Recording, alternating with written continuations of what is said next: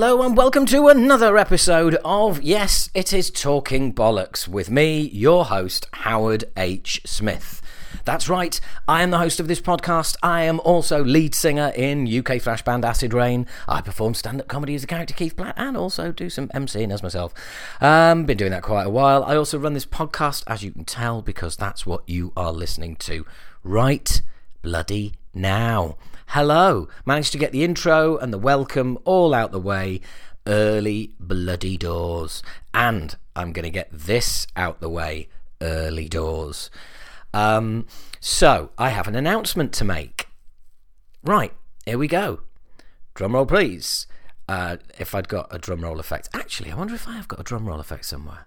Okay, not exactly a drum roll that I found in my vast bank of sound effects, but this is going to have to do. So, I have an announcement to make.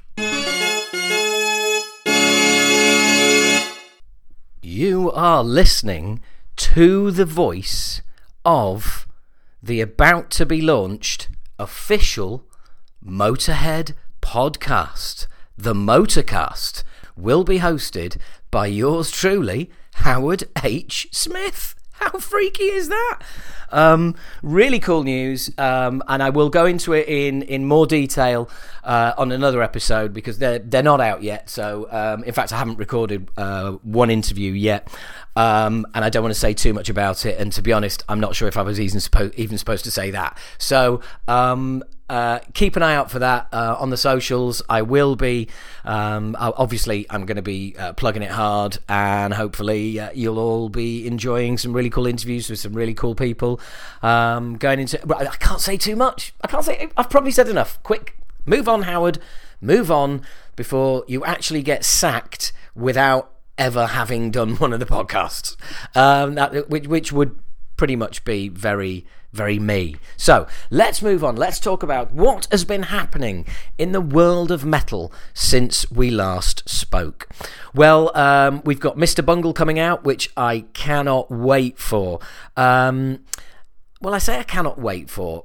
I'm a big fan of the OU818 demo, and that was basically even more than, the album, which didn't do it for me, to be honest. But it does look like this could be pretty awesome. I've never heard the Mr. Bungle demos that this is. Basically, it's a re-recording of their 1986 demo, The Raging Wrath of the Easter Bunny, and it comes out on the 30th of October. And for those of you that don't know, it's Mike Patton, Dave Lombardo, Scott Ian, and someone else. I've done my research, and I'm not familiar with those death metal demos, but they are supposed to be really cool. And let's face it, if those three can't make something that is very, very cool, then I would be very, very surprised. Another band who's bringing something out, Devil Driver, have brought out Nest of Vipers. That's the second single from their upcoming album, and I'm liking it. I've got a real soft spot for Devil Driver, and I don't know why, but having had Des on the show, who was very, very cool, it's just, I don't know, I just want to keep bringing you the Devil Driver news. And now two vastly constricting, vastly opposite stories, both involving thrash. Now, first up, I am going to go with the passing of Riley Gale, at 34 years old, Power Trip vocalist. There is no news as to how Riley died, so anything from coronavirus to suicide seems to be what everybody is speculating online. I'm not going to get involved in speculation, but it's kind of, well, it's just the fact that he's no longer with us. 34 years old. Wow. I'm sat here as a 50-year-old guy thinking, wow, that is just no age. Absolutely no age. And I wasn't a particular Power Trip fan, but no doubting, total respect for what they were doing and what they did. They were on a real upwards trajectory. There we go. And to see a young life and yet 34 is young to me. To see a life extinguished at that age is just so sad. And seem to be saying this a lot. It's just really, really sad, and no matter what the reasons for him not being around anymore, it's really not good. Really, really not good. And obviously, you just think of the family, you think of the friends, you think of the rest of the band, everybody close to him. It's just, and what a time for this to happen as well. It's just, yeah. There's nothing good, nothing positive that I can offer here, other than he leaves behind music that essentially will be around forever, and people will be able to listen to his music and hopefully get something from it. But it's just a real sad shame. And do you know what? This might not be the movie podcast, but I am going to chuck the same kind of sentiments out there for Chadwick Boseman, the actor who died, who amazingly had cancer for 4 years prior to his death. The amazing part being that anyone in Hollywood is capable of keeping a secret for 4 years. I mean, that is just that's unheard of. People just do not do that. Well, he did, and another life gone. And okay, yeah, 10 years older, but still, I mean, yeah, it's just really sad. Nothing more to say about it, really. It is just really sad. And following on from that, a very different news story, but still thrash, and that is the Violence comeback. Violence. The Boys. I've had Phil Demmel on here. I've had Sean Killian on here quite recently, and the guys came back with tempted to say new single, and people are calling it a new song. But it wasn't, was it? It wasn't new. It was California Uber Alice by Dead Kennedys. And I have to say, as much as I love Violence, as much as I like Phil, and as much as I like Sean, if you've been a guest on the show, that doesn't make you immune to criticism. And hey, I just wouldn't have done it. I just wouldn't have come back with the first song for 25 years being a cover version. I just wouldn't have done it, and that's just me. Now, I'm not saying there's any right or wrong in this, but judging from the YouTube comments, I'm suggesting that a lot of people do think that there's a right and wrong to this, and wrong is winning. A lot of comments going, "Oh my God, I've forgotten what a great band the Dead Kennedys are," and rushing off to listen to their old Dead Kennedys stuff. That would have been part of my argument for not coming back with a cover. The cover itself, I'm a big Dead Kennedys song, and I firmly I'm a big Dead Kennedys song. Hello there, I'm a big Dead Kennedys song. My name is Holiday in Cambodia. Nice to meet you. What's your name? Oh, hello. Yeah, my name's California Uber Alice. Oh, hello. Boy, we both do get covered by bands, don't we? A lot. Yes, we do. And is any version ever as good as the original version of us? No, it isn't. And that's kind of where I'm going. Also, I mean, as much as I love Jello, and I'd love a crack at trying to do his vocals and all the rest of it, my main problem with not just metal, but especially thrash bands doing Dead Kennedys cover versions is this. It's all about the right hand. Basically, Dead Kennedys, you're talking jangly guitar. You're talking a loose wrist, yeah? So I'm sat here doing it, okay? In case this is the noise. That's me. Jangling the wrist. And that's the way the riffs are played. Whereas when you play thrash, it's all about palm muting and downpicking. Now, they are two absolutely, completely opposite styles. They're not just different styles, they are opposite styles. One is meant to be loose, and that is the jangly Kennedys, and one is meant to be absolutely tight as fuck, so you can pick out every single downstroke and triplet, and that is your thrash guitarist. So it just really doesn't, they don't work together. It doesn't mesh. So I guess you know where I'm going with this. Hence, the version is, for me, not... All it does is tell us that Sean has still got the most off-the-wall, unique style of vocals in thrash. That's all that we've learned. And he is sounding good. But I have to say, I'm not really a fan of the version. I mean, I was there on YouTube. I was on the countdown. I was, there on first playthrough with everybody else. And I have to say, I have not played it through again. And I'm going to pretty much not. But there you go. I know the band did it just for a laugh, just as something to do, just as something to put out, and that's absolutely fine. It's not that, fucking hell, not that anyone needs my permission or gives a shit about what I think, but... okay, fair fucks to you. You've done it. It's done. It's out there. Let us never speak of it again. And now a thank you. In fact, no, I'll wait with a thank you. Next, rolling straight on from the Violence comeback is the interviews, or rather the statements made by both Kerry King and Paul Bostaph about the project they're going to be working on. And what I love about it is that Kerry King is there saying, well, it is kind of strange writing because I still don't know who I'm going to be playing with in this project. And I just love the fact that he's put that out there. So all of these fucking bedroom conspiracy theorists who've got Phil Anselmo already penciled in as the lead vocalist can just calm the fuck down. But the fact that we live in a world now where Kerry King can say, I don't know who's going to be in the band, and you'll just get other internet conspiracy theorists saying, well, you see, he's just saying that. He does know the lineup.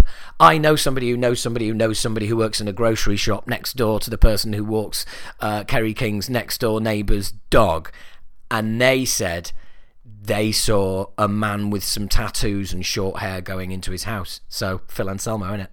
I mean, you just get that. Don't get me started on the conspiracy theorists and the anti-maskers and all that fucking bullshit. But we are going to get some music. And the strange thing is, everyone's going like, what's it going to sound like?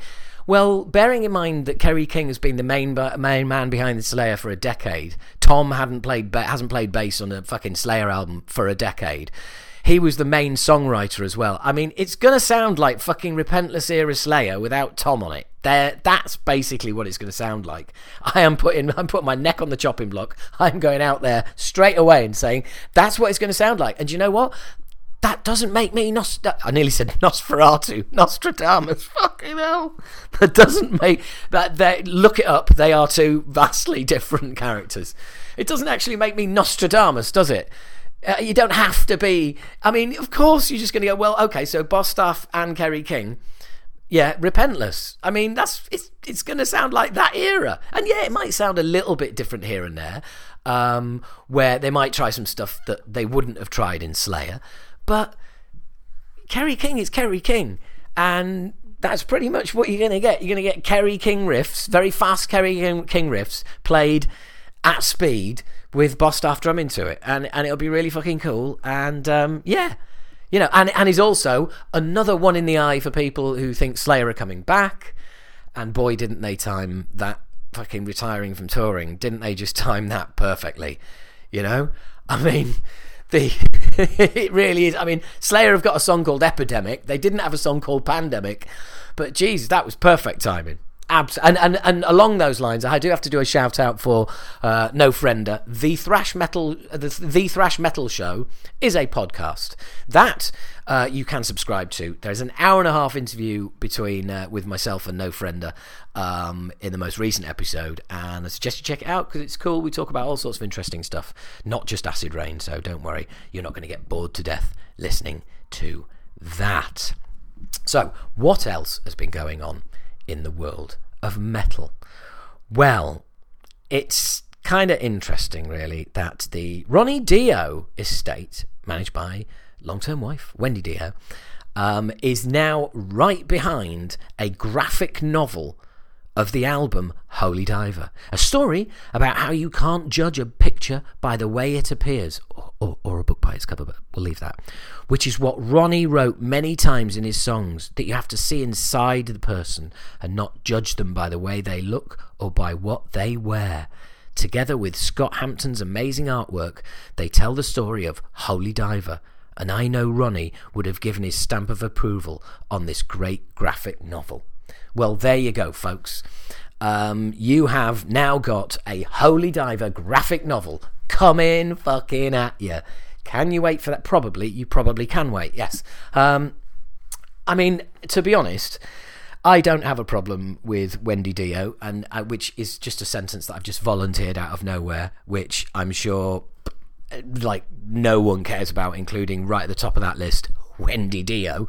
And I do think it's really cool that there is somebody out there who is curating Ronnie's memory and all of that stuff that he left behind, because he was a big influence on me. I mean, the very first song that, inverted commas, the band that went on to become Acid Reign became, the very first song at the very first rehearsal that we ever played was Hungry for Heaven. Hungry for Heaven?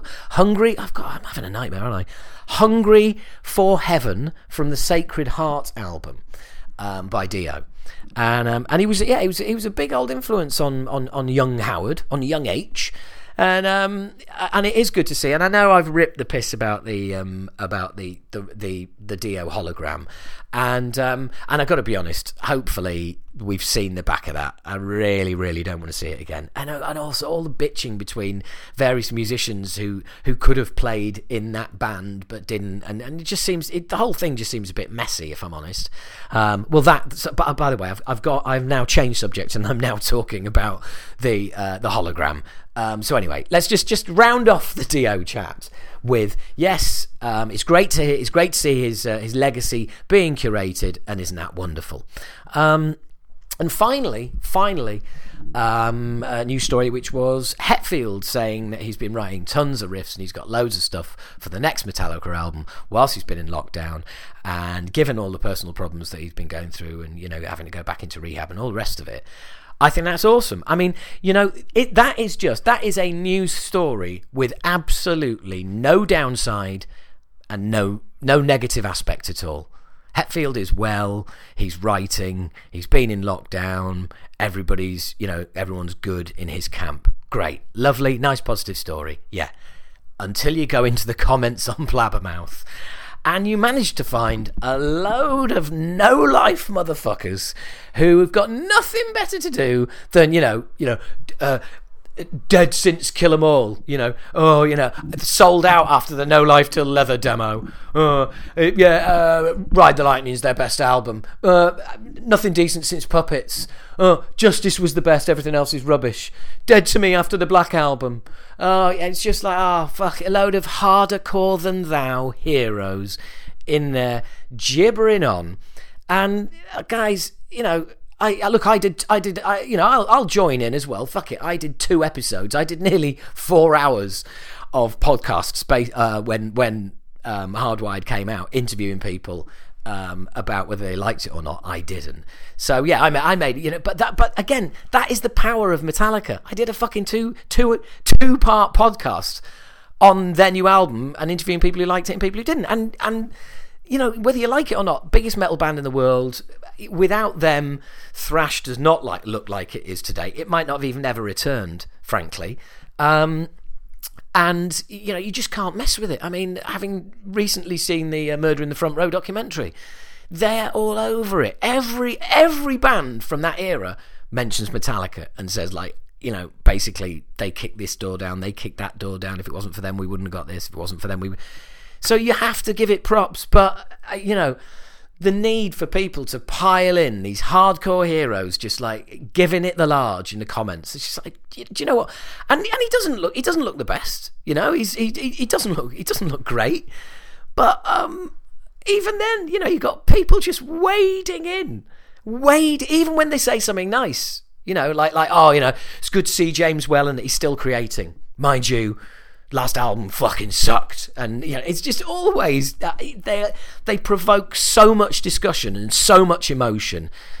They're a special band. Anyway, that's enough of that, isn't it? It is indeed. I'm looking at the clock. It's coming up to 20 minutes, and that's enough of anybody going on.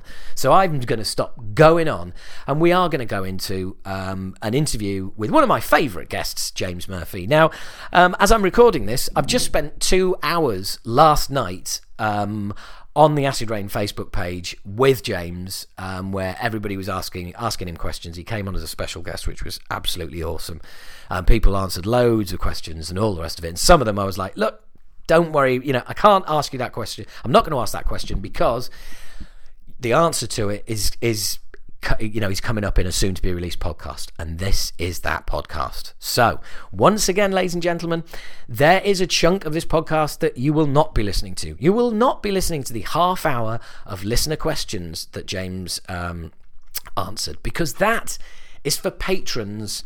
And you sign up at patreon.com/Howard H. Smith, and you too can ask questions of your favourite artists. I'll let you know when the interviews are coming. You submit your questions, I ask them, and you get your own podcast. Patrons get their own podcast. They had one that was about an hour and 15 minutes last month, and it's all basically questions that they want asked of people who are coming on the show. If you would like to do that, and also you get this podcast early, you get a live podcast once a month on Zoom, so you get to pile in on Zoom. We have a right old laugh. It's great. There's also loads of Acid Rain behind the scenes stuff and stuff that's not released, going way back to before the recording of the album.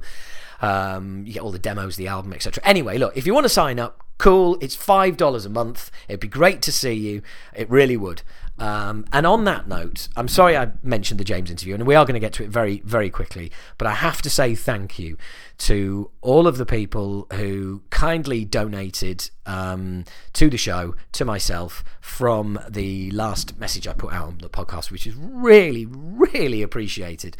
And the fact that the people who donated didn't want the shout out and didn't want mentioning is kind of even cooler. It really is. But by all means, if you still want to, if you'd like to make a donation to the show, you basically just PayPal some whatever you feel is appropriate to how, HOW, then the digit 1 and then ARD, how1ard at hotmail.com. And if you send to PayPal through there, and send it as a gift, don't send it as a service, because otherwise PayPal take a fee, that would be really, really appreciated, because it is hard times at HHQ Talking Bollocks Towers. We're keeping the lights on, but every penny is appreciated, and that would be really cool. And if you do want to shout out, please do say, and I'm more than happily give you a shout out. Really appreciate it. Thanks to you all. Now, I'm sorry I've kept it going long enough. I do apologise for the delay. Ladies and gentlemen, here's me old mate. Oh, actually, I do a description at the beginning of this interview. Basically, if I do it now, I'm just going to be repeating it. So let's just get on with it. Here's James and I having a chat a few weeks ago. So how have you been, Matt? Well, look, first up, I think we have to address the nipple and nibble controversy.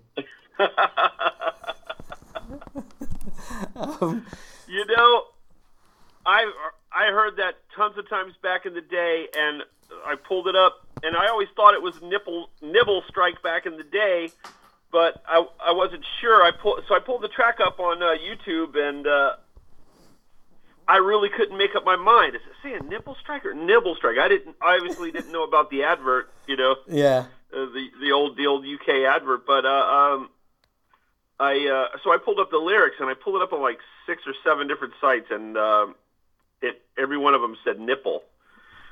Right. Well, I mean, what can I say? You did your research, man. You did your research, and the internet let you down. It did. I feel let down. Yeah, quite rightly. So for those of you listening, James was a visitor on our Facebook page on Saturday night when we had Jace Lewis on, and he mentioned a nipple strike. As long as you have a nipple strike, of course, it being When the Nibbles Strike, which is the first track off our first album, The Fear, and so it was kind of weird because you were aiming an in joke at me, which completely went over my head. And I thought you and Jace had something going on, and it just all got really confused. And And I've got to hold my hands up. It's taken us a week to kind of get to the bottom of it. But we're good. Well, I should have went with my instinct, but no worries, man. I genuinely couldn't tell from listening to it over and over again. I couldn't tell whether it was nibble or nipple. Oh man, look, it's just one of those things where. But now you know. The thing is, now you're totally informed, and you have the full, knowledge, and you have the backstory and everything now. I know. Now I want some of those snacks. Do they still exist? Well, they do. Yeah. I mean, the thing is, it's weird. It's one of those things that you do when you're a kid. I mean, we were 19 when we were recording the album, and 18 when we were recording the album, and of course now, no, you wouldn't date something. You wouldn't start an album by doing something so dated as an album as an advert that's popular at the time, because you're going to have a bit more foresight. But of course, back in the day, it's just like, let's do this; it'll be funny. And yeah, well, shit happens. So, speaking of which, man, would you be up for coming on the Acid Rain Facebook page one Saturday? Yeah, sure, man. Oh, that'd be awesome, because I know people would love to see you. I mean, from your end, all you have to do is, it's just a Zoom call basically. And if you want to keep an eye on the live feed, you can. But I'll kind of host it and knock questions about. But that'd be awesome. That'd be really cool. No problem. I mean, we do it at 8:00 at night over here on a Saturday, so that's kind of like, I guess, 3 p.m. Where you are. Well, I'm on the East Coast, and I think it's a 5-hour difference. Yeah. So it'd be 3 p.m. 3 p.m. Yeah. Correct. Cool, man. Okay. Well, look, let's talk about that afterwards. But anyway, how have you been, man? How have you been? Since the last time we spoke, real good. Lots of things have happened. It's been a while. I don't remember exactly how long it's been since we did the first segment. Oh, guys, it's got to be, about 2.5 years, something like that, 2.5, 3 years, maybe. Yeah, probably. Yeah. Well, since then, I've gotten engaged, and congrats. 2 years ago, and a year ago, my fiance moved in. So we're domestic bliss. So yes. That's happened in my life. That's been a big thing, and that's actually going very well. And just carrying on with it, getting through these COVID times, as they say. Yeah. So I mean, and luckily you haven't had to do it on your own. Yeah, exactly. And she's working a day job through this. She works full time. And but everyone at her place wears masks and uses gloves and practices social distancing and everything. So she's fairly well isolated from the public in general. And we live out in the countryside, and we just sort of stay away from everybody. So far we're doing good. Oh, that's good to hear, man. That's good to hear. And musically, what have you been up to? We never managed to get that solo out of you for Within the Woods on the new album. Yeah.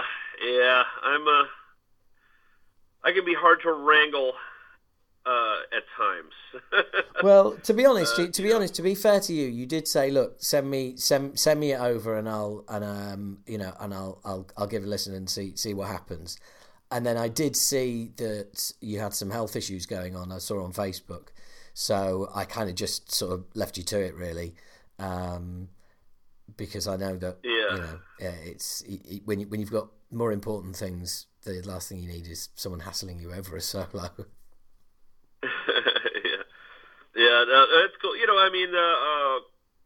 That was something that I really did want to do, just for I was an Acid Rain fan back in the day, and it just seemed like a really cool thing to do. And I wasn't charging you guys any money or anything, so it was just something to do for fun, and I occasionally do that.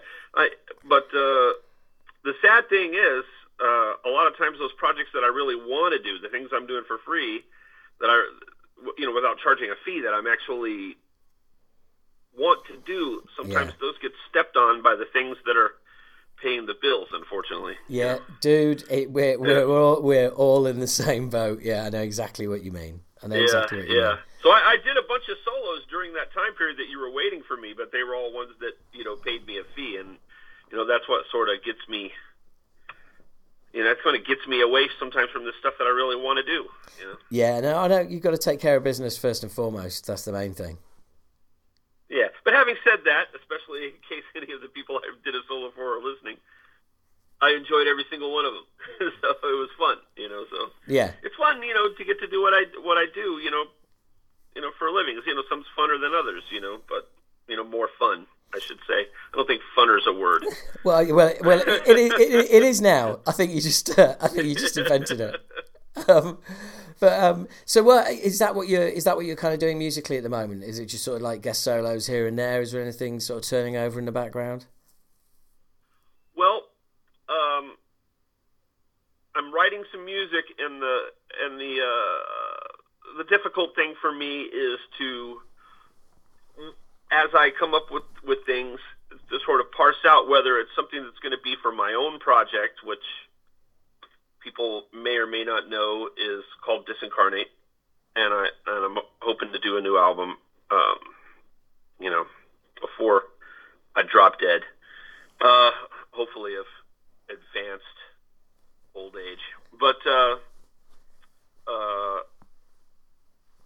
I'm also planning another project with several other guys from other bands, just sort of one of those, done across the internet type of projects. And so figuring out what the music is for, or whether it's for a third thing that doesn't fit, either of those. Right. Back in the day when I wrote the first Disincarnate album, I was very single-minded focus, and I didn't have anything else going on. It's all I wanted to do, But these days I got a lot of things going on, so it's I want to keep that pure, so that it really fits what that project came to be, and so that it doesn't let down, the old school fans of it. I want it to be in that vibe and from the same cast, Yes. Yeah. Well, I think ultimately the filtering process is what it ultimately is.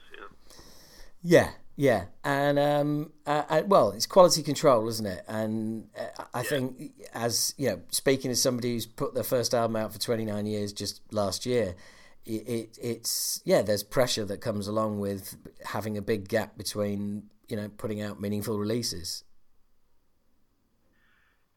Yeah, indeed, it is, and the bottom line is, and this has been exemplified to me recently in 3 albums that I think are amazing, that were comeback records for the band at the time. At the time they came out, a couple of these are a few years old already. So, Carcass Surgical Steel. Totally agree. I thought it was a pretty brilliant album. I thought it was great. Yeah, absolutely. I don't really know how well it did, but it didn't really seem to sort of penetrate the current, I guess, sort of zeitgeist of where the metal scene is, The same thing happened with At the Gates. I mean, I couldn't have been more excited. Now, they're 2 albums into their comeback now. And but I remember when the first comeback record came out, I couldn't have been more excited. Yeah. But, sorry, I'm collecting a beverage here. All right. Yeah, I couldn't have been more excited for that to happen. And it came out, and I loved it. Thought it was great. It didn't really seem to make a wave. And I tell you, I was really excited about a year ago or so, the year or 2 ago, the new Possessed. Right, yeah. And I was really excited about that, having been, a massive and major Possessed fan. And I love that record. I think it's really good, the new Possessed. And,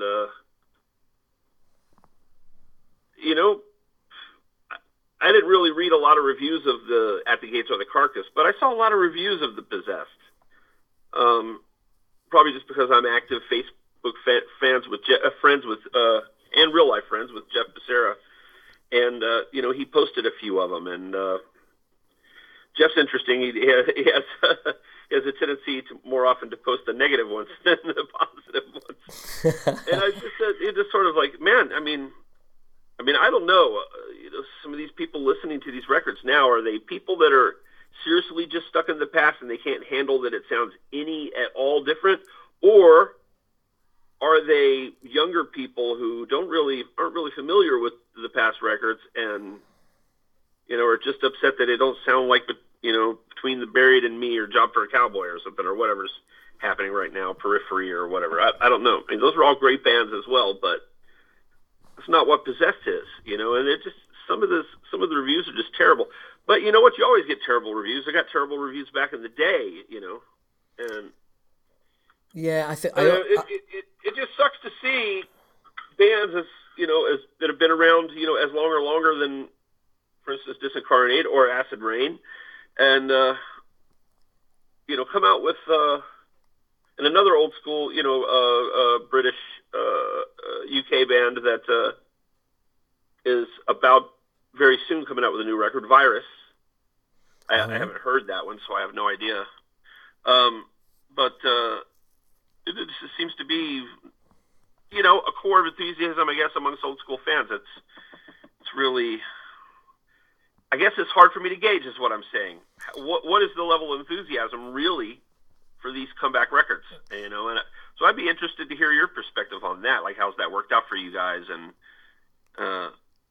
have you gained new fans in it, or does it just sort of seem to be the old school people? What is the? Well, it's funny you should say that, because I think ultimately you want to please your base, which obviously we have. I sound like a politician now, pleasing the base. But no, I think because obviously it's many years since we released anything. The thrash scene's moved on, so you've got people in their 30s who you'd class as younger fans, but also you've got kids who are into thrash metal, who all of a sudden hear that there's a UK band called Acid Rain who've been around for years, and this is first album for 29 years, and they're thinking, Christ, I haven't been on the planet that long. And so I think there's a certain amount of curiosity there, and so people who are fans of the genre are gonna find out about you. But the simple thing is that the internet is so vast. It's so hard to get your voice out and to get it heard for any length of time, that people discovering your album is just a constant process. And I think more so than back in the day where people would have to go into a shop and pick up physical product. Now people can be discovering new bands any minute, just purely through whether it is, listening to recommended stuff on Spotify or being on shuffle on YouTube, whatever it might be. Yeah. However people consume music, they're discovering bands all the time. And so it's really, I think it's just a case of you just got to get, as long as you believe in what you get out there is a quality product. You've got to hope that the internet will do its thing, and that the majority of people out there will go, yeah, do you know what? It is a quality product, and from there on out, it's just we're all in the same boat, except the big guys, as always, who are always going to make a splash. But I think ultimately, if you're in the genre of thrash, it's still kind of. It's not mainstream. Yes, the big four are mainstream, but once you go below that, we're still we're still out there on the fringes, really. Yeah. Well, I don't want it to sound like I'm whinging or moaning. Me neither. It's really me neither. Curiosity. Yeah. It's just curiosity on my part. I've always been someone who's made music because I feel compelled to make music. And over the last 20 years, I've made a lot of music. However, it's usually in my role as a producer, or I'm working with bands on their songs. And so I'm contributing. Yeah. My ideas, and that's kept me very busy, and it's kept me largely satisfied musically as well. I've got to work in a ton of different genres, and get my creativity onto those records, because frankly, they hire me for that, number one, and number two, I don't know any other way to do it.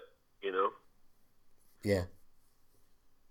And I see how that is. It's kind of, that's nurturing your musical side, is working with those artists and helping develop their songs. Absolutely. That's the only reason why I haven't made a ton of my own records. I've played on literally, I don't know, 100 or 200 records in the last 20 years, probably. Somewhere I can't even count them. Sometimes it's just a little anonymous rhythm track. Sometimes it's a fully credited, guest solo. Sometimes it's fully credited entire album performance. Or sometimes probably... sometimes you just let your mate Howard down and don't do it. Yeah. I am genuinely sorry about Mate, that. it's all right. We'll have to make it up in the future, my friend. Yeah, no worries. Honestly, I'm loving winding you up. But yeah, no, I mean it's I think Jace is very much in a similar position, whereby he's very much at the moment in a place where he's really enjoying being a producer of other people's music, and that's fulfilling the need. It means he's kind of not feeling the need to make his own. Yeah. I mean, I had started doing production work and working as a recording engineer about 5 years prior to becoming ill with the tumor that almost took me out, and that basically led to my ultimate departure from Testament and from California back to Florida, where my family was, where the tumor was discovered, and I had surgery and everything. And so I had about 5 years in, but I was doing both. I was, I would, when I was at home, I would produce, engineer other people, etc. Mastering. I had started mastering a few years, before, I fell out with the illness.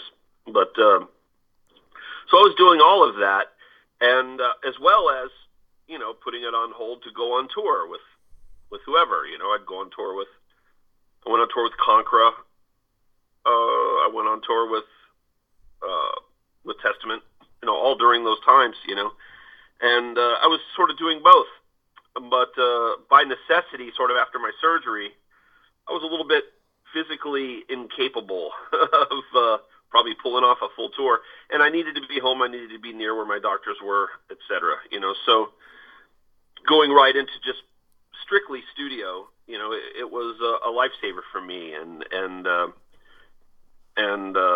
working as a producer allowed me, like I said, and as a session musician, to play on people, to get my creativity out there, to be able to stay playing on records, getting it out there. I'm sure people would be shocked if I were to give a list of all the guest solos I've done. It's, for sure people have, ran across some here and there, but the full list is staggering even to me, really. Most of them people will probably never really hear, but some of the cool ones, that of course some of the cool ones people will probably never really hear, to be honest, but just unfortunately it gets swallowed, by just the massive stuff out there. But it's still fulfilling to me. It doesn't really matter how many people hear it. Of course I enjoy it when people hear it and they, and I get feedback. That's always enjoyable. But I've been steady recording and playing on records and getting, my creativity onto, into other people's music. And I just think it's time for me to write a record or two or three.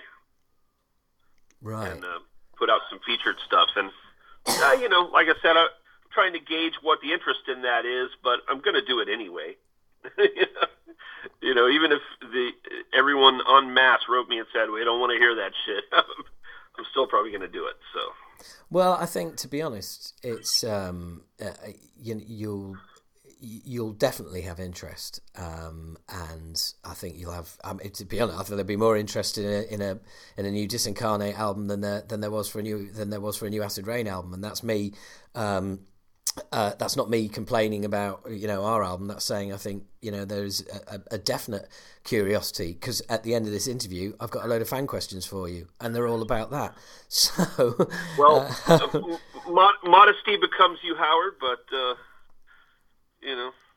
I just think that there's look, you've just said about all those solos you've done, all that work you've done over the years. I mean, that's proof right there that over a 20-year period where you haven't really been putting out your own music, that there's people who want you playing on their stuff, and that's because of the impact that you've had on the records that you have done. So I think that proves that there's a lasting interest, and I, for one, would be really, I'd be really interested in hearing some stuff. And if you want to guest vocals, go ask somebody else, because I can't be bothered. Oh, man. Oh. There's a reason why Howard does stand up, folks. He's good with the zingers. He's quick. Thank you very much. But one of the very recent things I did, hopefully will get a platform soon. It is it was another just sort of passion project, something I did, for no fee at all. I wanted to do it, wanted to be part of it, and I got some good friends, like some American musicians involved in it, like Jeff Becerra from Possess, and some UK musicians like Carl Willis from Bolt Thrower and Dave Ingram from Benediction, and I'm brain farting right now, but there's just tons of great people on it. I'm having trouble thinking of everyone on it. It's a tribute. It's a benefit album for coronavirus. Oh, right. It's to benefit the United Nations program for coronavirus. It's called Metal Against Coronavirus, and that's sort of the name of the project. It was sort of masterminded by some guys in Spain who have a band called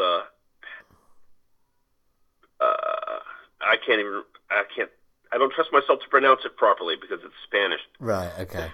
Génico de Muerte, something like that. And I had done a guest solo on their album the year before, and they put this project together, and they brought together an international cast. A really sounds like it. Great chunk of people. I'm forgetting way more people than I remembered. But I did my song. It's done already. It's already mixed, and there's even a cool lyric video and everything ready to go. It's just a matter of finding what the platform's going to be. Some labels are looking at it. Of course, this benefit type of thing, it's really sort of probably tricky to figure out the particulars with a label. Yeah. Otherwise, it's just going to go up on probably like Bandcamp or something like that. Some sort of platform. I don't know exactly, but some sort of platform of self-digital release where all proceeds will go towards this charity. That's awesome, man. That's awesome. Coronavirus. Yeah, and also the fact that you're doing it for a world charity as opposed to just a North American charity is very interesting. Yeah, it's worldwide, absolutely. Yeah, and that's a really nice touch. Because ultimately, it's some countries have been hit hard, some not so hard. But so did they just approach you out of nowhere to do this? Yeah, I mean, I wouldn't say it was totally out of nowhere in that I was, of course, familiar with the sort of masterminds of the project because they're the guys from the Spanish band Panico de Muerte from Spain, from Barcelona. And so I knew them already, and I had done a solo for them. They had, hired me to do a guest solo. Right, and, this album had been out.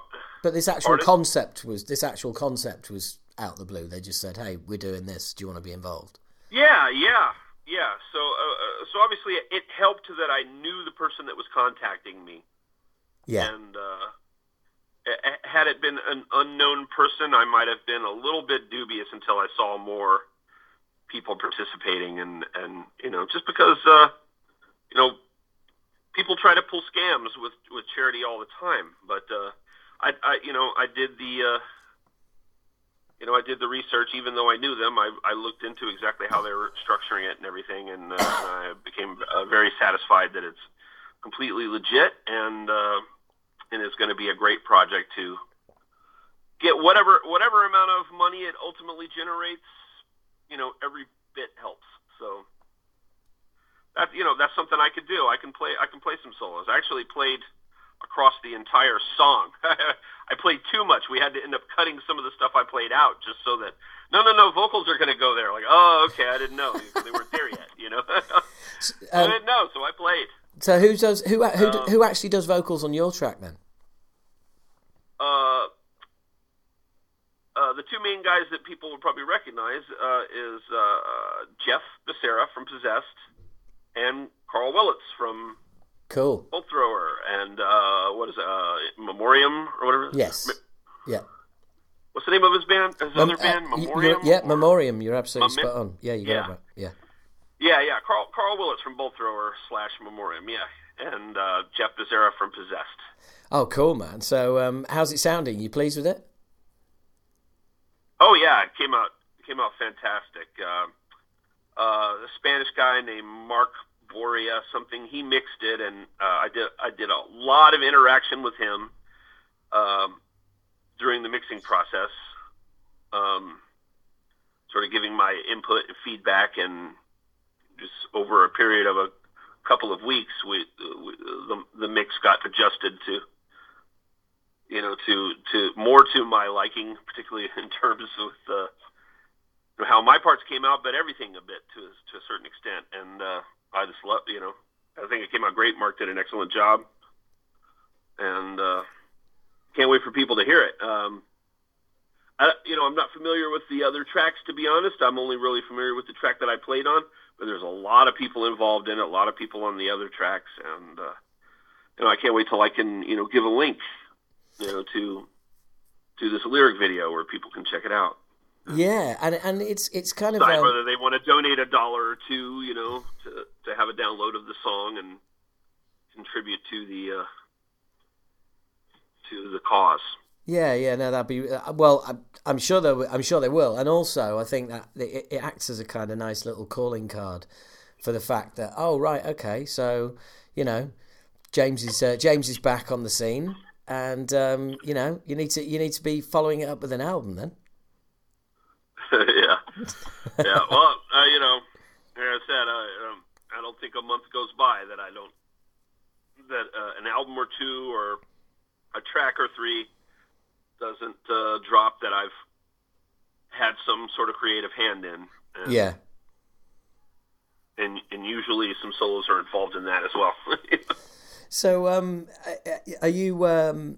How far along would you say? I mean, are you working on a Disincarnate album, an EP? How far along are you with it, or is it just a case of just throwing some stuff together and deciding what to do with it when you think you've got enough? Yeah.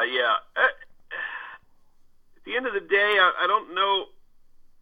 I don't know if there's a difference between an EP and an album project anymore these days. I think modern listeners, like I'm still an album listener, but hey, I still buy CDs and vinyl. So what do I know? I'm old school, and it sucks saying that's old school, I think. But hey, CDs and vinyl are still being produced. They are still available. You can still order them. You can pre-order them, and so obviously there is some sort of market for it. but more so in Europe, and definitely more so in Japan than here in the United States. But I'm within right now, as I sit in my car outside of my fiance's place of employment. I'm a few minutes drive from 3 different places where I can buy CDs and vinyl. And that people would scratch their heads about that. Like, no, there's no record stores left in the United States. Well, there is. So. Wow, well, you're in a very cool position now, because if I was in central London, I can only think of 2 record stores that I can get to. That's awesome. Having said that, I mean, that's 2 sort of central London. The smaller independents are still there, but they're further out because of rent, etc. But yeah, there is still a hardcore of people out there who buy physical product, without a doubt. When I went to our label's warehouse, and I was shown around the warehouse where he said, I can't remember how many million single items they had in there, and he told me, and then he just looked at me and said, yeah, and apparently people don't buy physical products anymore. They do. No, it's ridiculous. People actually do, but it has become sort of the political or the popular thing to say that they don't. Oh, I know. I know exactly what you mean by that. I mean, that is a symptom of social media. That's a symptom of people posting about what they'd like people to think they do, but not what they actually do. Yeah, it's true. It's true. But, I mean, there's no doubt about the reality that things are trending more and more as time goes. I do know people that used to buy physical product that don't anymore. And hey, even I mean, when it was just Spotify, when it was just, let's put it this way. I put off listening to subscribing to a streaming service for a few years after they became popular. As it stands today, I got my vinyl and CDs at home, but when I'm in my car, I listen to my Apple Music subscription. Right. Yeah. And I have YouTube Premium, so I mostly listen to music on the Apple Music app. Well, I've probably got thousands of albums added to my library on there. And I just stream and listen in my car, and I don't ever bring my CDs in my car anymore. Hey, great benefit to that. Well, back in the day, I lost at least 2 CD booklets full of CDs from people smash and grabbing. Yeah. Smashing the window and grabbing the CDs. So, hey, there's benefit. I take my phone with me when I go, so there's really nothing for them to smash and grab anymore, left in the car. I love that. I love not, necessarily having to just carry a thing around with me full of music. It's my phone. It does everything. I love it. So I have embraced streaming, but it hasn't stopped me from buying the physical product of things I really, really like. Number one, because I think there's just something more tangible about it to me, and we're going to sound like codgers, like old, we sound like codgers to kids who've never, who are, there may be someone listening to this, in their 20s who, or in their very early 20s or late teens, who's just shaking their head, going, "Why the hell would you want to buy all those things? You have to store them. You got to get shelves to put them on. You got what? Then when you move, you got to move them all. Yeah. Yes. They don't want to deal with it. Yeah. We sound like the thrash metal Waldorf and Statler from the Muppets. Yeah. It's like, I remember, I've got my CDs, I've got my vinyl. Ain't nothing wrong with that. Well, funnily enough, I'm similar to you but different. So I've got vinyl I've got a turntable in the house, which funnily enough I only got about 3 years ago, after having not had one for 20 years. So I've got a limited vinyl collection, and I do play it. But I've also got a traditional stereo. I've got CDs, But I mean, mostly I'll listen to music on my phone, but not streaming. It's downloaded music. And then in my car, I've got the very, very last model before they remodeled it without a CD player. So I've actually got a CD player in my car, and I actually like that because it's a great it's a Bose system, and CDs just sound fucking awesome through it. But I can also play my phone through it as well. So I've kind of got the best of both worlds. But yeah, I completely agree. It's it's a combination of whatever platforms you want. Yeah. And I don't think there's anyone out there who's just like, right, this is the only way I listen to music is through this. I think everybody is, has their various ways of consuming, depending on what's most convenient as to where you are and what you're doing. It's a lot more varied. Yeah, my last car, that car died just a couple of months ago. I just got a brand new car, and my last car, I got it in 2006, and of course it had a CD player, and about 2 months before the car itself died, 2 or 3 months, the CD player stopped being able to focus, like the laser. It would say something like it would give me a message that it couldn't focus the laser. And I was like, what the shit, man? The CD player died on this thing. And that was after, 14 years of having that car. And I still would take CDs. So up until just a few months ago, I took CDs out to the car quite often. But it died, and when it died, about 3 or 4 months before the car did, I thought, well, that's it for this car. Yeah. As you were saying that, it's got so many miles on it, it's not worth it to change the stereo now. Exactly. As you were saying it, I was thinking, well, this is a sign, if that was me, I'd be thinking, right, it's time to go. Yeah. And then when I developed some serious engine trouble a few months later, and they told me it was going to be $8,000 to rebuild to buy a new engine and replace it because the lower part of the engine crapped out. I said, I'm going to be buying a new car because this car is not worth it.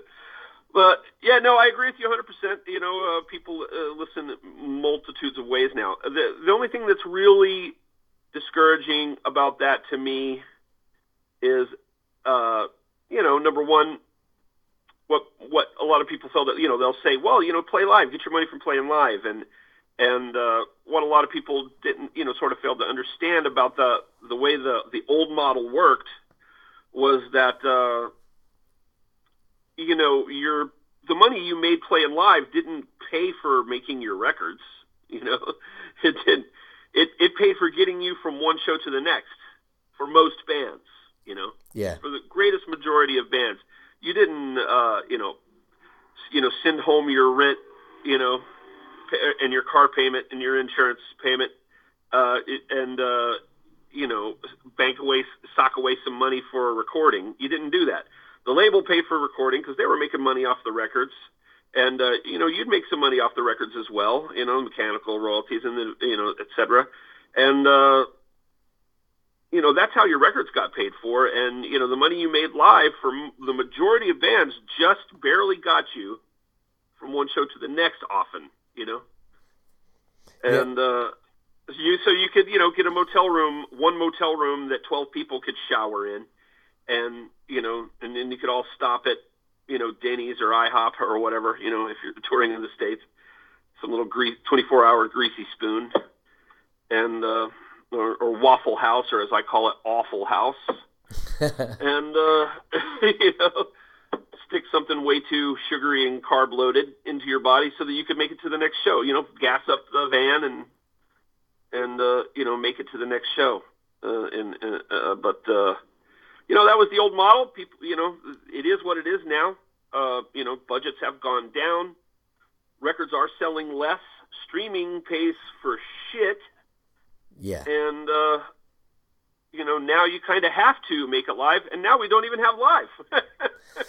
And who knows when that really, truly comes back. Probably not until some months after a successful vaccine.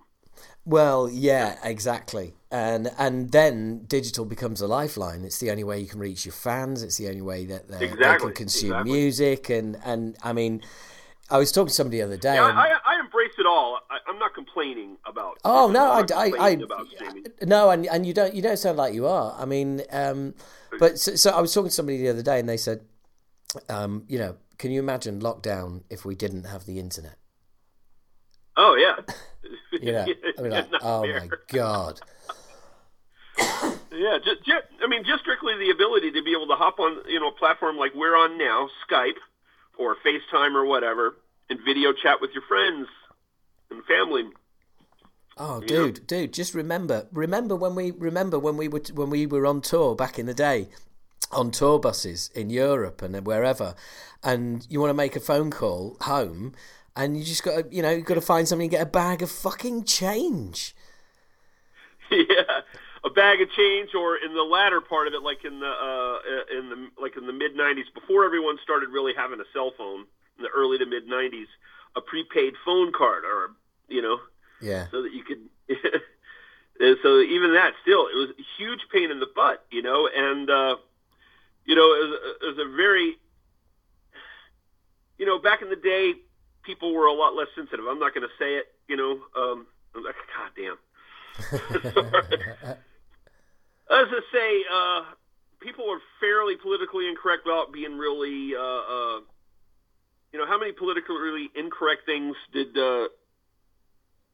we all say back in the day because we didn't even realize it. We didn't give a thought to it. Well, it was being politically. I think there's a big difference between being politically incorrect and being hateful. Yeah, you know? Yeah, or being, you know, just being, you know, sort of insensitive without any ill intent. Yes. And there was a particular name we had for people who were on the phone too much, and let's just say that it's alliterative to phone. And there was always one. There was always one on every tour, you know. Yeah. And you made fun of him because he was never not at the phone if you were stopped, you know? Yeah, absolutely. And now, these days, everyone's buried in their phone.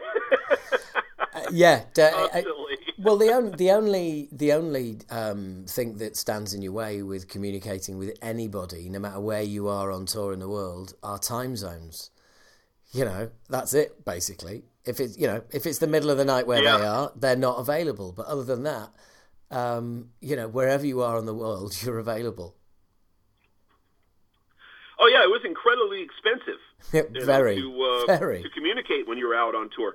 So there's a lot of things that are way better about it now, I should imagine. There's a lot of things that are probably more difficult. I mean, you absolutely rely on selling merch.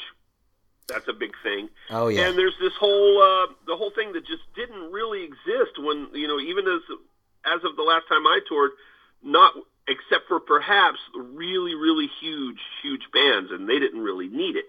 But now it's become a thing. This the meet and greet, the meet and greet tickets.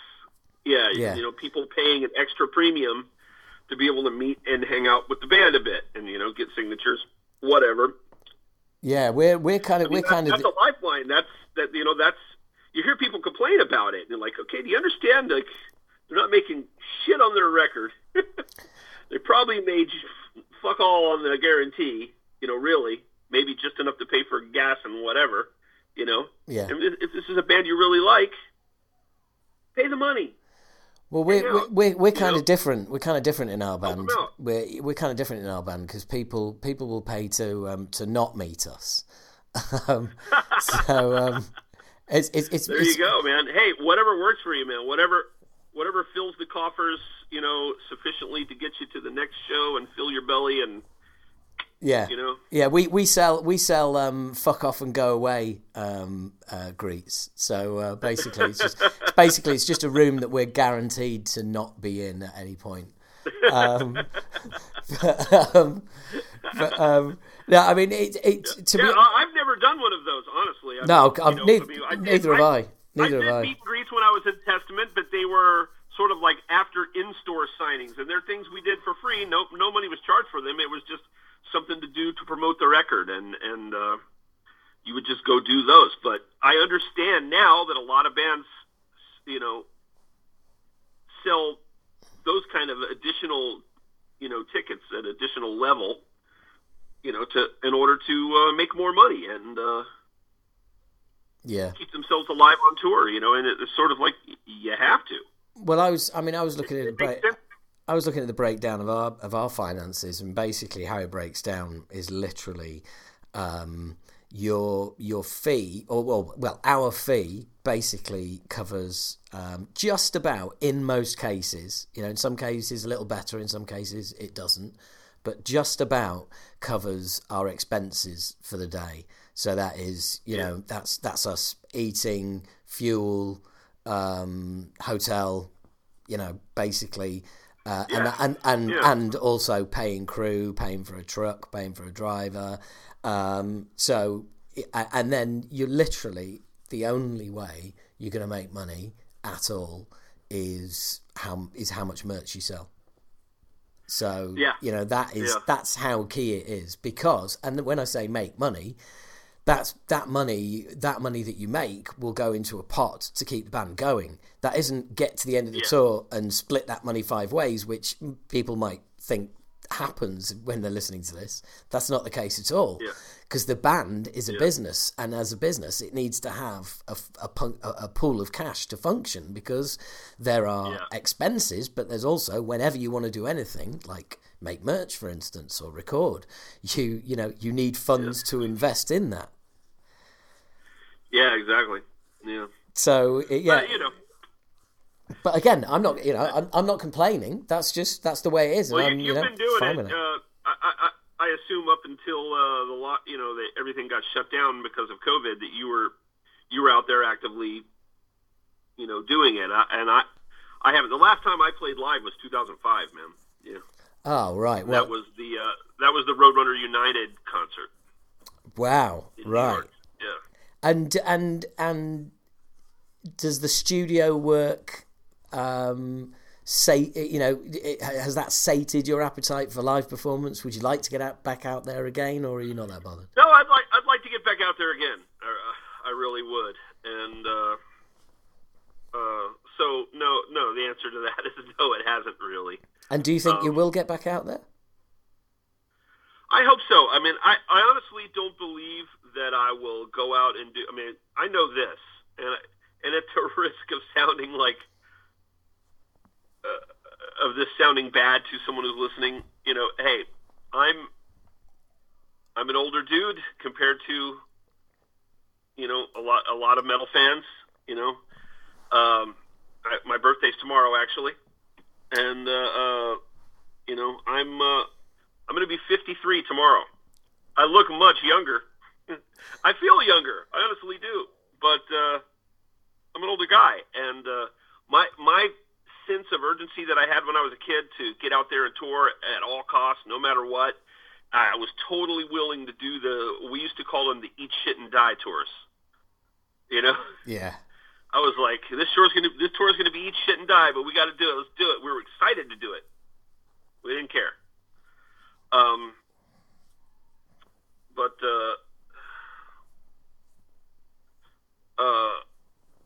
a little bit less, inclined to be enthusiastic about that sort of thing. So, the right offers come along, I'll absolutely do a tour. As far as my own project, probably going to be sort of limited to things like festival runs, to be honest. Yeah. Festival runs, maybe some regional shows, the occasional boat gig, in which we all know the only game in town there is the 70 tons of metal. Yeah, 70,000 tons. Yeah, that'd be 70,000 tons. Yeah. Yeah, I'd love to do that. We've done everything we can. We've even promised not to pee in the pool, but we just can't seem to get on there. Yeah. No, I hear you. But we would do things like that. I'm quite sure. I'm down to do things like that. I'm not down to pile into a van and drive around and eat shit for a month. Yeah. Because exactly. I've had health issues. Yes. I don't want to exacerbate them and have any of them come back on me, because of that. But I absolutely want to put out more records, and I do want to play live. So festival runs, one-off festivals, regional shows that we can drive to and then go back home. And, things like 70,000 tons, things like that are really what I think that when I do put out another record, that's where your best bet to see it live will be. Well, I think people listening to this will be immensely encouraged by all of that, and I totally get what you were saying about feeling a lot younger as I mean, I turned 50. Happy birthday for tomorrow, by the way. Cheers. I turned 50 on my own in lockdown, but I feel young as well, and when you were saying that, and I was thinking, yeah, I feel the same. I just wondered if it was, I was into this music very young, and we were part of the second wave, if you like, of bands, and you were as well. And I just kind of wonder if that is at the heart of what keeps us feeling young, is the fact that we're still doing something that was dangerous and groundbreaking and our absolute lives when we were teenagers, and that connection we still have to music is that youth. Well, if you could see the studio tan I'm sporting, you might want to keep your shades on while you check it out. You'd understand that studio life has kept my complexion not only pale, but I haven't, I'm sure that I haven't aged as badly as if I worked in the sun every day, Yeah. That way. I work indoors in air conditioning. I got the air con going, and my worst physical fear in the studio is that I'll get cramped up, if I hunch over my guitar too long while I'm trying to record a part, that when I go to stand up, I might have a crick in my back, that's it. That's the most danger I'm in. So I think not having to, work out in the sun or in some sort of terrible environment. I did warehouse jobs when I was a kid. But I think, probably just environment and doing something that I like has really kept me young.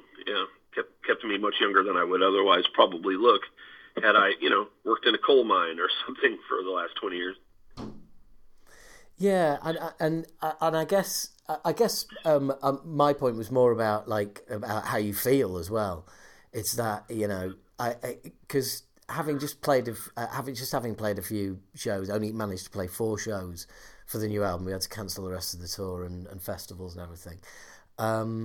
Playing new material in front of a crowd again for the first time in that length of time, honestly, the buzz was just it's insane.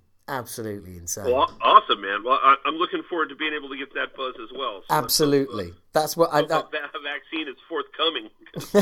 Well, that's what I'm dangling that carrot in front of you, and I'm just saying, look, do it, dude, because it is worth it. Yeah, it really is. And and trust me, I don't want to get into the weeds about the politics of vaccines or whatever, the perceived politics of vaccines. People want to argue about all that stuff. Oh, it's the government trying to control your mind. I don't want to wade out into those weeds. But shoving all that aside, and let's presume that we do have a working, successful vaccine in the coming months. Well, let's both decide that we're not working off a conspiracy theory.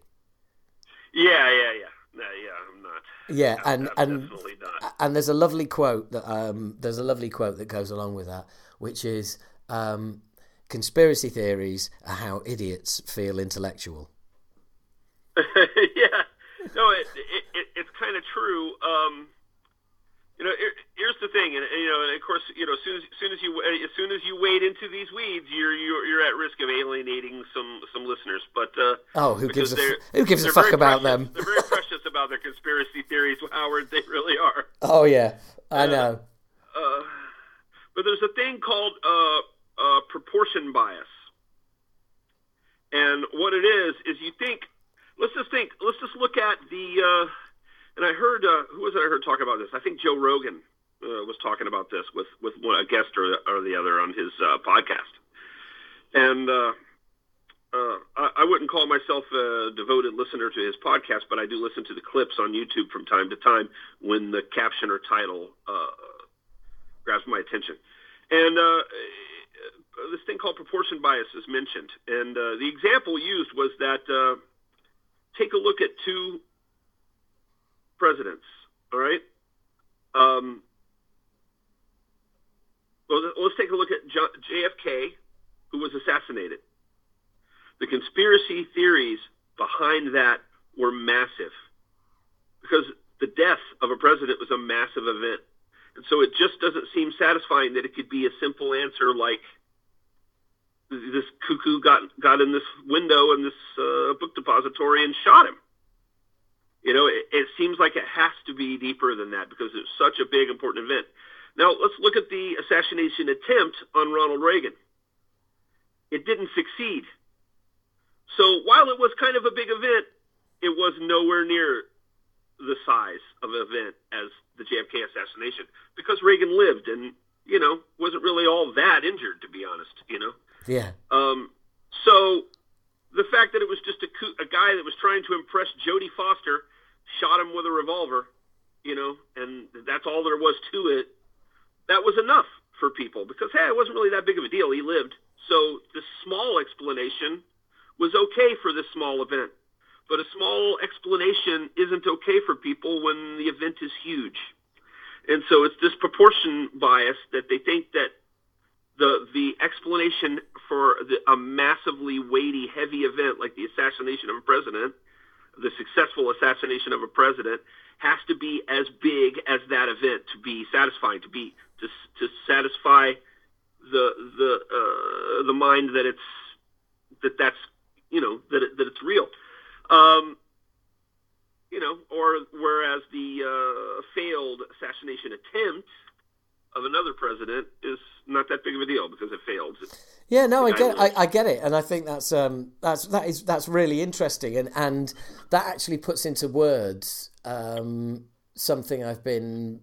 I get it. You know, basically it can't be that simple. So let's come up with a conspiracy theory. Yeah, and, absolutely. You know, you can kind of just look at it from that perspective, and you sort of see why people are drawn to conspiracy theories. They want big explanations for big things, you know, and sometimes it's just small explanation. You know? Yeah, they want more, and I think we're all guilty of that. Yes. Well, look, James, that's the end of the first part of the interview. Do you mind hanging around for a few minutes and asking some answering some fan questions? No problem. Absolutely. Awesome, man. But for now, don't go anywhere. But for now, thank you very much. All right, man. Thanks, and take care. No worries. Take care, dude. See ya. Bye. Bye-bye. Now that is an interview. And what you've got there on the end is what I always like to do, a little bit of talking to myself, self-congratulatory conversation with myself at the end of the interview there. But well, it beats doing the what I've highlighted before, what other podcasts do, which is where if there's two people, I would now sit with my host and go on and on about how great the interview was, and basically go back over it bit by bit, picking it apart. And saying how good it was and how great and this and that and basically getting about another 10 or 15 minutes of just jibber jabber that is utterly pointless and worthless. So instead what you've got is me just at the end going, now that is an interview, and that's it. That's all the self-referential bullshit you're going to get from me. Really enjoyed it. Hope you did too. If you didn't enjoy that, what the fuck's wrong with you? Sorry, but you know, that podcasts are not for you, right? That's the news. But there is another 32 minutes of interview that none of you have heard, and that you can only hear if you go behind the paywall at patreon.com/Howard H. Smith. Even if you sign up for 1 month and download one of the 350 posts that is available there, and you only turn up for a month and ransack it and disappear again, hey, go for your life. So anyway, This is the end of the podcast. This is the end of the podcast. The end of the podcast. We're getting to the end. It's nearly the end. It's nearly finished, but it's not quite finished. That didn't really sort of develop into anything. That was going to be an end of the podcast song, but it didn't really happen, did it? Yeah, I don't know why, but there you go. It's just one of those things. Life, innit? I blame lockdown. Yeah, I blame masks. But there you go. So yeah. Anywho, it's nice to have you all and be in your ears. I am in your ears. So, thanks for all the emails that in the subject box just had work. I am really digging that. If you don't know what this is, I'll do it very quickly. Basically, if you're at work right now, if you're at work listening to this, open up a work email and send an email to howard@allabouttherock.co.uk, and in the subject, just put work. Okay? That's it. That's all you have to do. It's just that way I know. I just get, who's listening to the podcast at work, and these emails just drop in completely randomly throughout the days. And I just love the idea of somebody listening to this on YouTube or downloading the podcast in like 5, 6, 10 years time, whatever, And I'm doing whatever I'm doing, and all of a sudden I just get an email and it just says work in the subject, and it's like, fucking hell, that's still going. The idea being that obviously you can't get to gigs and shout bollocks and bollocks back and stuff like that. But what you can do, we haven't done this for a while, what you can do is get a friend's phone when they're not looking, or ask them if they're into podcasts. Just get the phone off them, open up the podcast app. If they haven't got Talking Bollocks in it, just search for Talking Bollocks and subscribe for them. You're doing them a favour, you're doing me a favour, and you're helping spread the word. I mean, it's a win-win-win. It's a win for me, it's a win for you, and it's a win for them, because you're introducing them to the world of bollocks. Speaking of which, Movie Bollocks is still going, still got some great episodes coming your way, and the current Movie Bollocks episode is with legendary UK actor Philip Jackson. So Detective Inspector Yap from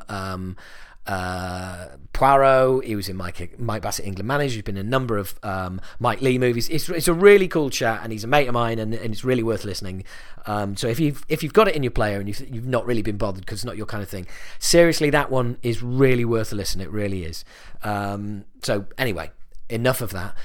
Plug in everything, including a podcast I can't tell you anything about other than I'm going to be hosting it. So keep an eye out. I will keep you updated, and I will keep the episodes coming.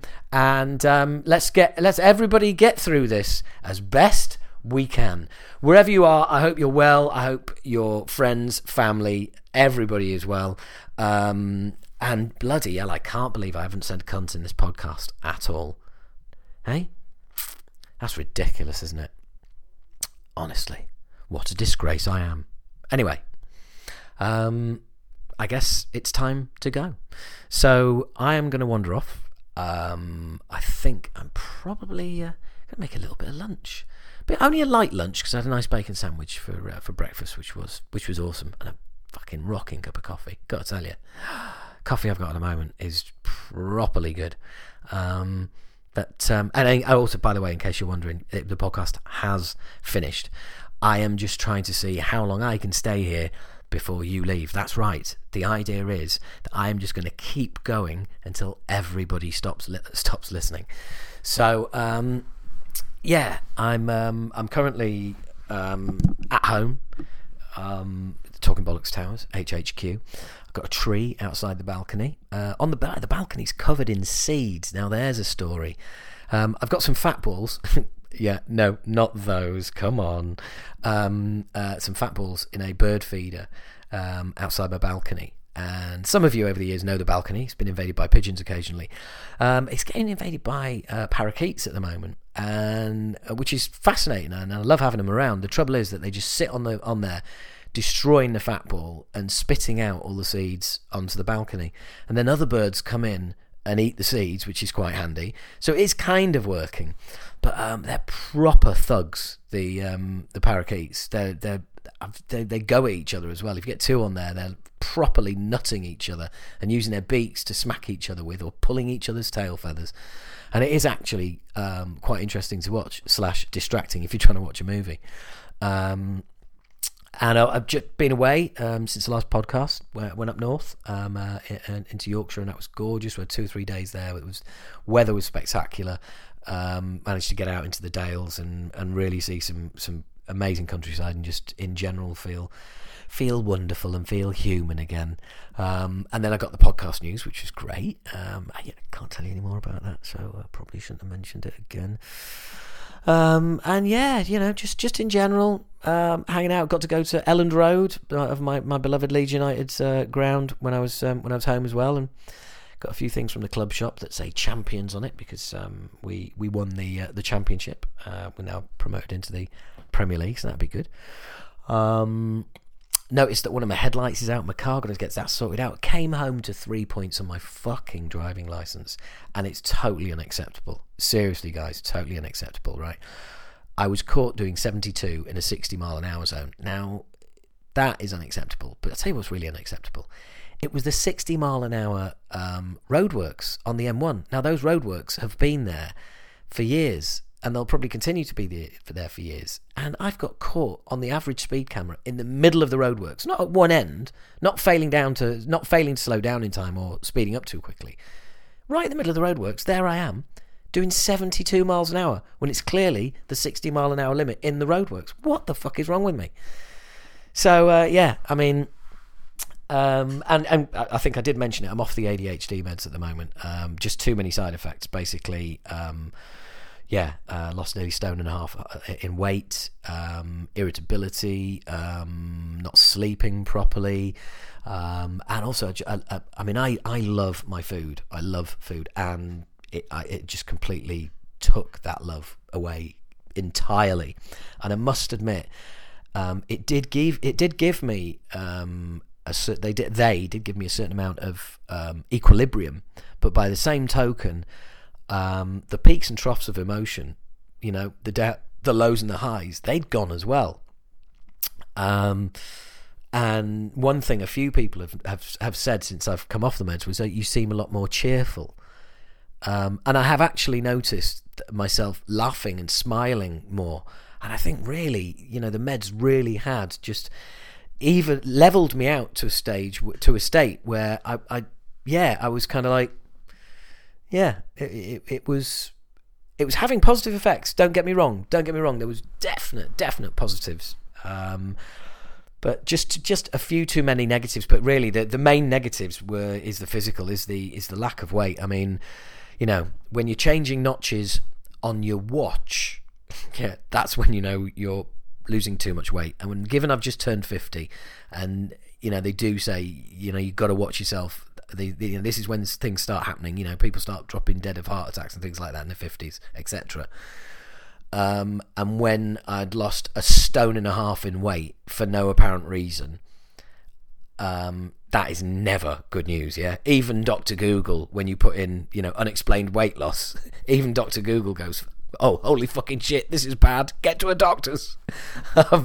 So yeah. That is a bit of a concern. So anyway, I came off the meds, the weight started going back on, so at least I know that. And I've been referred back to the hospital, and it'll just mean starting on a different medication and see how that works. By the way, the podcast has finished. I am still just gibbering on because I feel like it, got nothing better to do at the moment.